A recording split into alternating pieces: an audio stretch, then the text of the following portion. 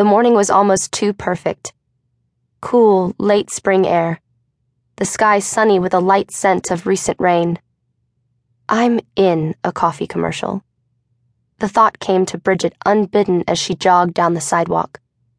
Wet pavement slapping beneath the soles of her running shoes. She looked down the street, expecting to see children playing with a puppy, or a family washing their car, or maybe both, set to a swelling orchestral melody in the background.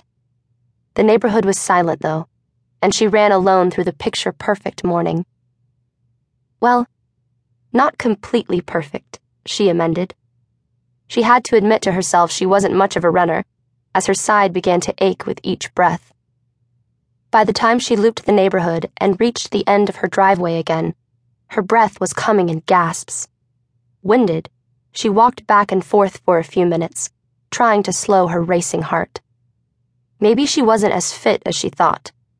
Maybe she'd been a bit impulsive to throw on her crappy tennis shoes and go for a jog. Like she was back in high school on the cross-country team, and not a 30-something woman procrastinating about work. When her heart rate slowed to something resembling normal, she stopped pacing and wiped her sweaty face on her shirt. Maybe the exercise had cleared her brain and she could write the article she'd been putting off for the past week.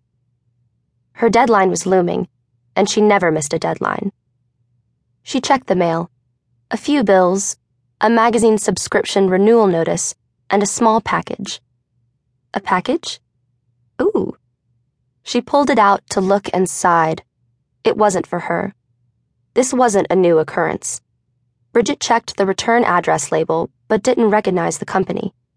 Fortunately, it was no hardship to bring the package to its rightful owner. Her next-door neighbor, Max, lived in a house much larger than her quaint Cape-style home. As she walked up the flagstone path leading to his front door, she admired his well-appointed colonial flanked by nicely trimmed plants. She wondered, not for the first time, how a college professor had time to landscape, then rang the doorbell.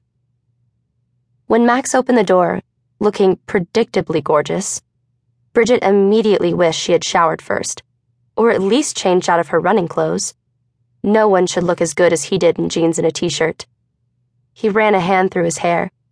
The dark curls tousled and damp like he'd just come out of the shower.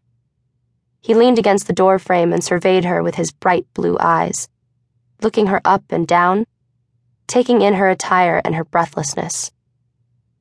His gaze lingered on her body a bit longer than necessary, but he always seemed to study her like this.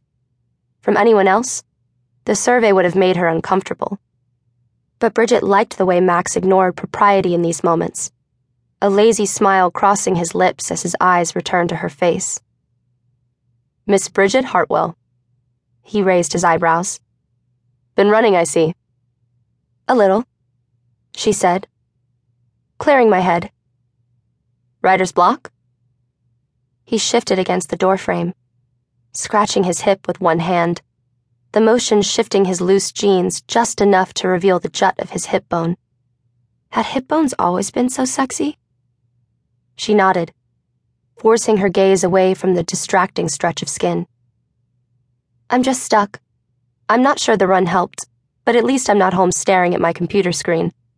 Of course, that's where I'm headed back to, so we'll see. You're lucky you don't have to worry about writer's block. He gave her a pinched expression. They do require me to publish things from time to time. And how do you break your writer's block? He grinned and raised his eyebrows, but didn't answer. She shook her head and sighed in mock exasperation, then looked down at the package in her hands, remembering why she was there. She handed the small, light box over to him. Another package of yours. I swear to God, I'm just going to start opening these if they keep coming to me. Yeah, I'd love to see your face if you did. Max took the package from her and read the label with a cryptic half-smile. You know, if you just change your last name, this wouldn't be a problem. He pointed. It clearly says Max Harlow, not Bridget Hartwell.